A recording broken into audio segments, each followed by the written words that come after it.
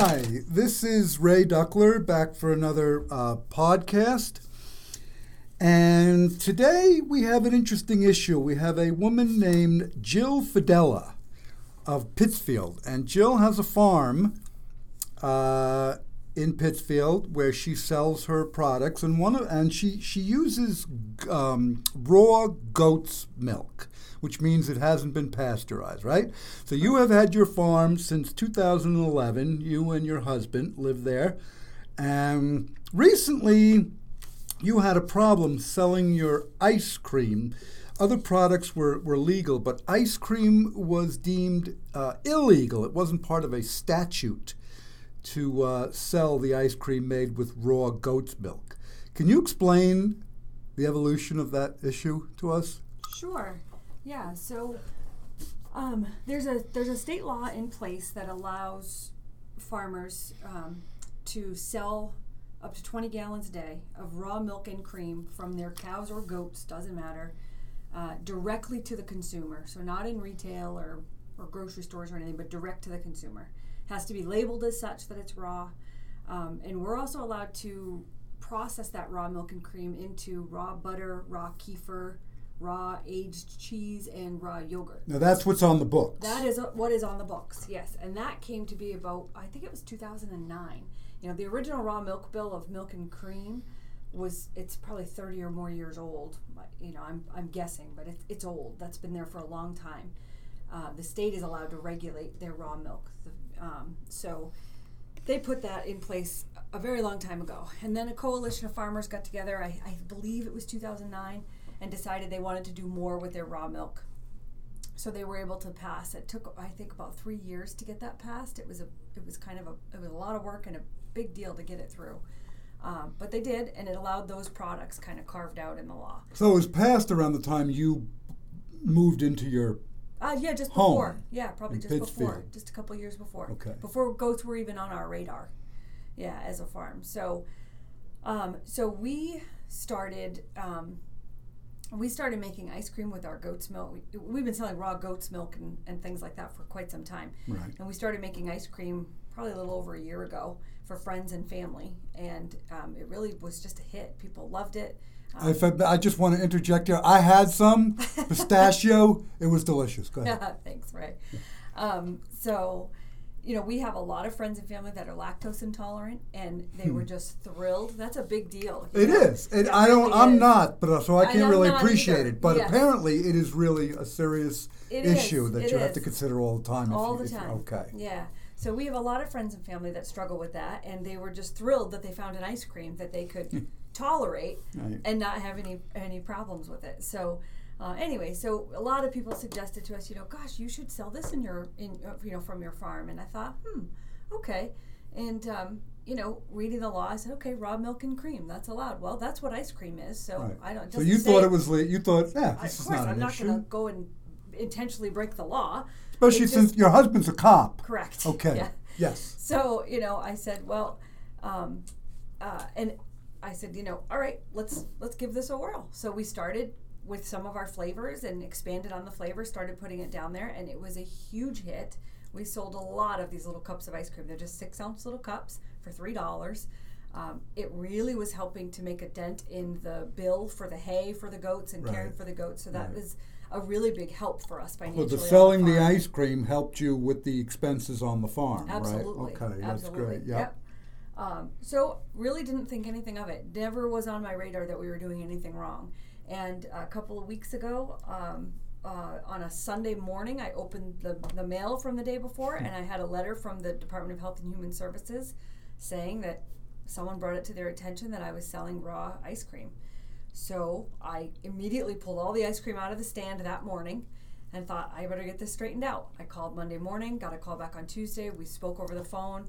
I explained my position on it, that, you know, it's raw milk and cream. I just froze it and churned it and froze it. Right. Didn't really see what the big deal was. You know, and he said, well, you probably add sugar and things. I said, well, yes, of course I do, but we add things to the yogurt too. We have blueberry yogurt, strawberry yogurt, honey vanilla. I mean, so what's the law the doesn't say anything about not adding anything to the yogurt. It doesn't say it has to be plain. Right. So I kind of felt like we were splitting hairs. And I did ask. I said, it doesn't say that I can't do ice cream. And he says, well, it doesn't say you can, so it's inferred that you can't. And to be honest, there's a law. You're supposed to be inferring connected to a law. Yeah, so that struck me as odd. I just thought, how can you infer anything in the law? The law is the law. It either is or it isn't. The law is the law. So it bothered me, and it just didn't make a lot of sense. I also explained to him, if the concern is a public safety risk, obviously I'm a nurse. I don't want to make anybody sick. I'm very, very careful, probably careful than most small farms, about how we handle our raw milk and the products. But I did ask the question. I said, well, yogurt, if we talk about yogurt for a minute and how yogurt is made, basically you take your raw milk and you inoculate it with more bacteria and you let that incubate for 8 hours or so, and now it's yogurt and you can serve that. Right.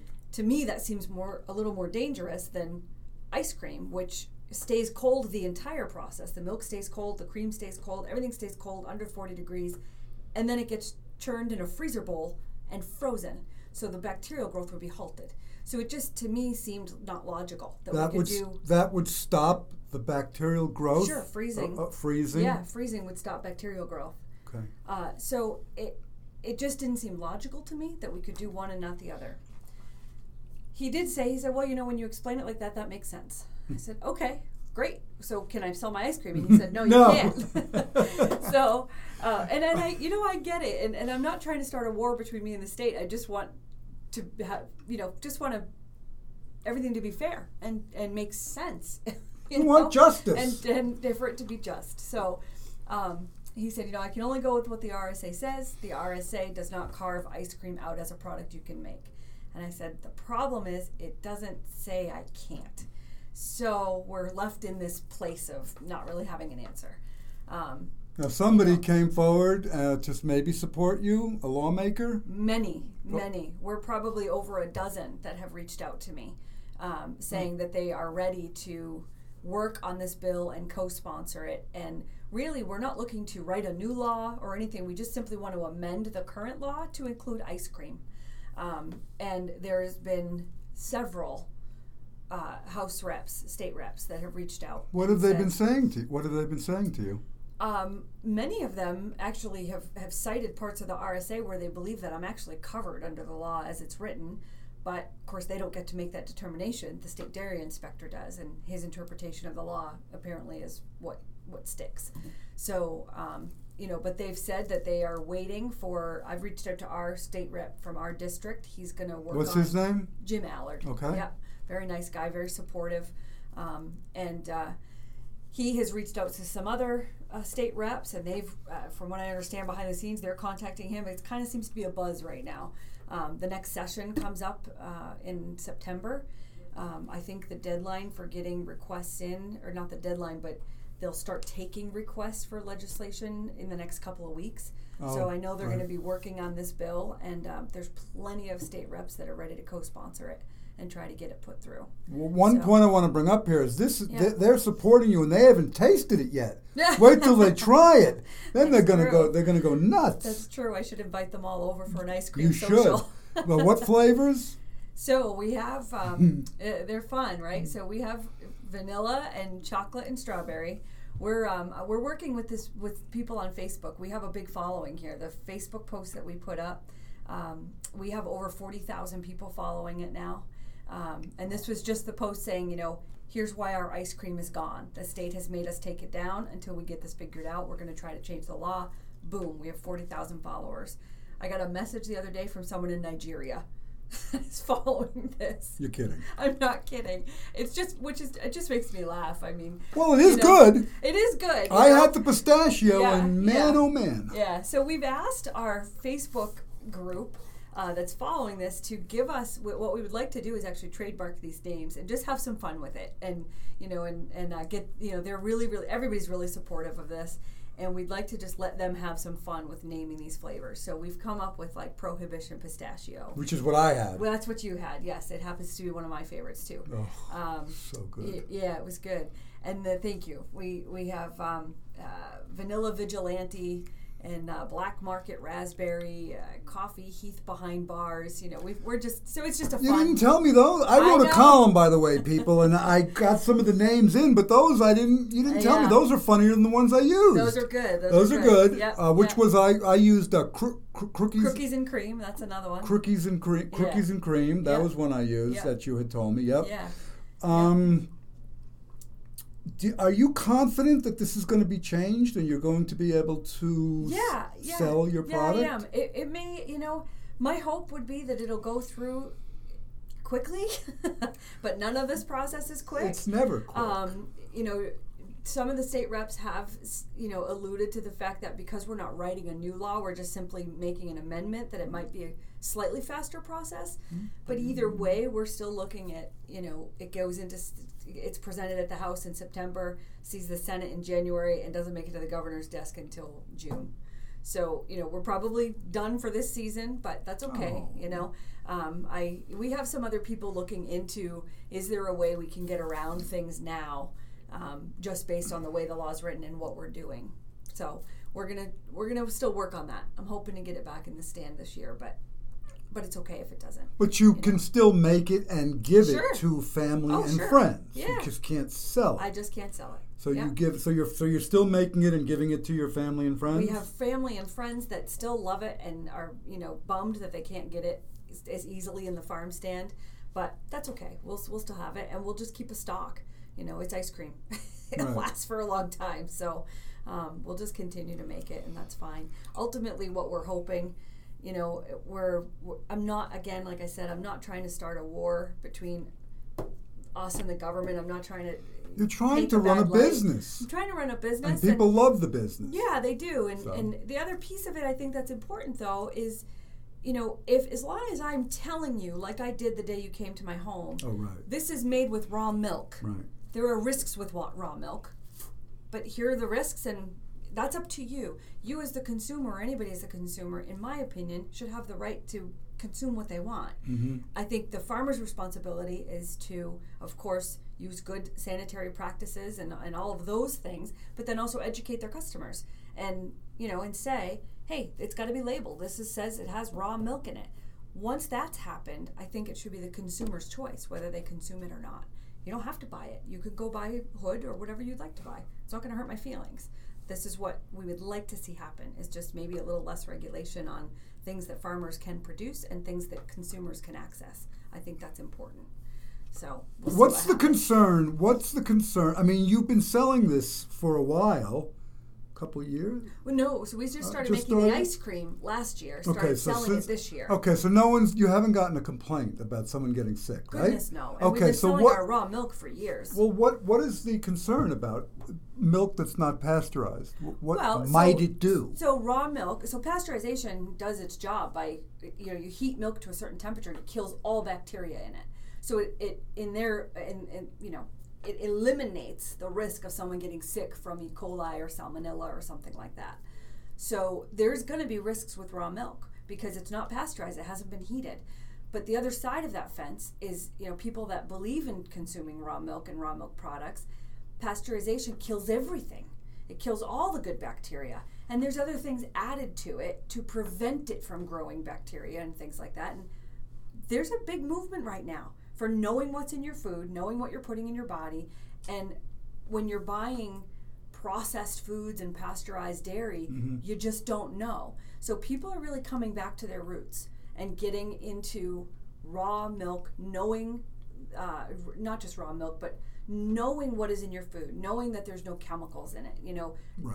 People want organic, that's a big movement. So I think there's enough support on both sides. I understand and respect the opinion of those that want pasteurized dairy. That's fine. We don't. And there's plenty of people that don't. I mean, we sell a lot of raw milk for a small farm. We have no problem moving the raw milk, and people are thrilled with it. So, does it taste? I've never had raw milk.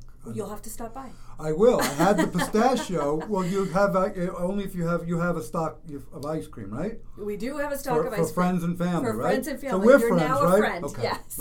Let's make sure I could get that before I was going to travel over there. I think the important thing, right? I think that's important for people to understand, though. Supporting small local farming is super important. Yes. But it's also your responsibility as a consumer, in my opinion, to get to know your farmer. Not all farmers handle things the same. Not all farmers treat their animals the same. So it's a responsibility of the farmer, yes, to do good work, but it's the responsibility of the consumer to get to know your farmer. A good small farmer would never turn you away. You can come anytime, see our farm, see how the animals are cared for, see the way we do things. We have no problem with that, and that's a really important point. People need to know their farmer and know where their food is coming from. I got to meet the animals. You did. You have donkeys for security reasons, Yeah. which I never knew. If a critter comes in, they'll chase it and try to stomp it. Yep. You have very friendly goats. Yes. Too friendly. You have geese. Yep. And pigs. We do. And I noticed now you milk the goats for I do. this raw milk. And I noticed you have these braces type things on your hands. Yeah. So you actually have carpal tunnel syndrome from milking goats. I do. Yeah. And you're having surgery soon, Monday, Yes. to alleviate that pain. Yes. Just a little tidbit that I thought was interesting. So you're going to need to come over and learn how to milk the goats, Oh, right? God. So that you can cover me while I'm recovering from surgery. Okay, it's a deal. I'm going to learn how to. That'll be our next podcast. How That's I right. did with milking goats. All right. Well, the last thing I wanted to ask is you had told me that there were kind of two different scientific views about what raw milk actually can do to the body as compared to what pasteurized milk does. It sounded like the jury was still out on how harmful it is. Well, I think how can you explain that to me? Well, I'll understand. I think that it's just like anything else. If you ask the people that are in favor of pasteurizing, they're going to tell you the jury's not out. Pasteurization is the only way to consume dairy. But if you talk to the people that are proponents of raw, they're going to tell you the same thing. They're going to say, no, pasteurization is not good because it kills everything. And it's, so there's a really big debate about this. There's definitely science and research behind pasteurization, of course, right?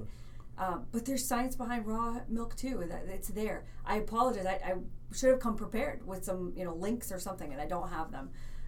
But they're out there. There's plenty of information out there to be able to look up whether raw is good for you, safe for you, or not. Well, the barometer I would use is talk to me about the people who have come back and said, "Hey, I got sick from your product," and Right. you're not. I have not. You can't cite anybody. No, and I'll tell you what. When something like that happens, you're the first to know. Yeah.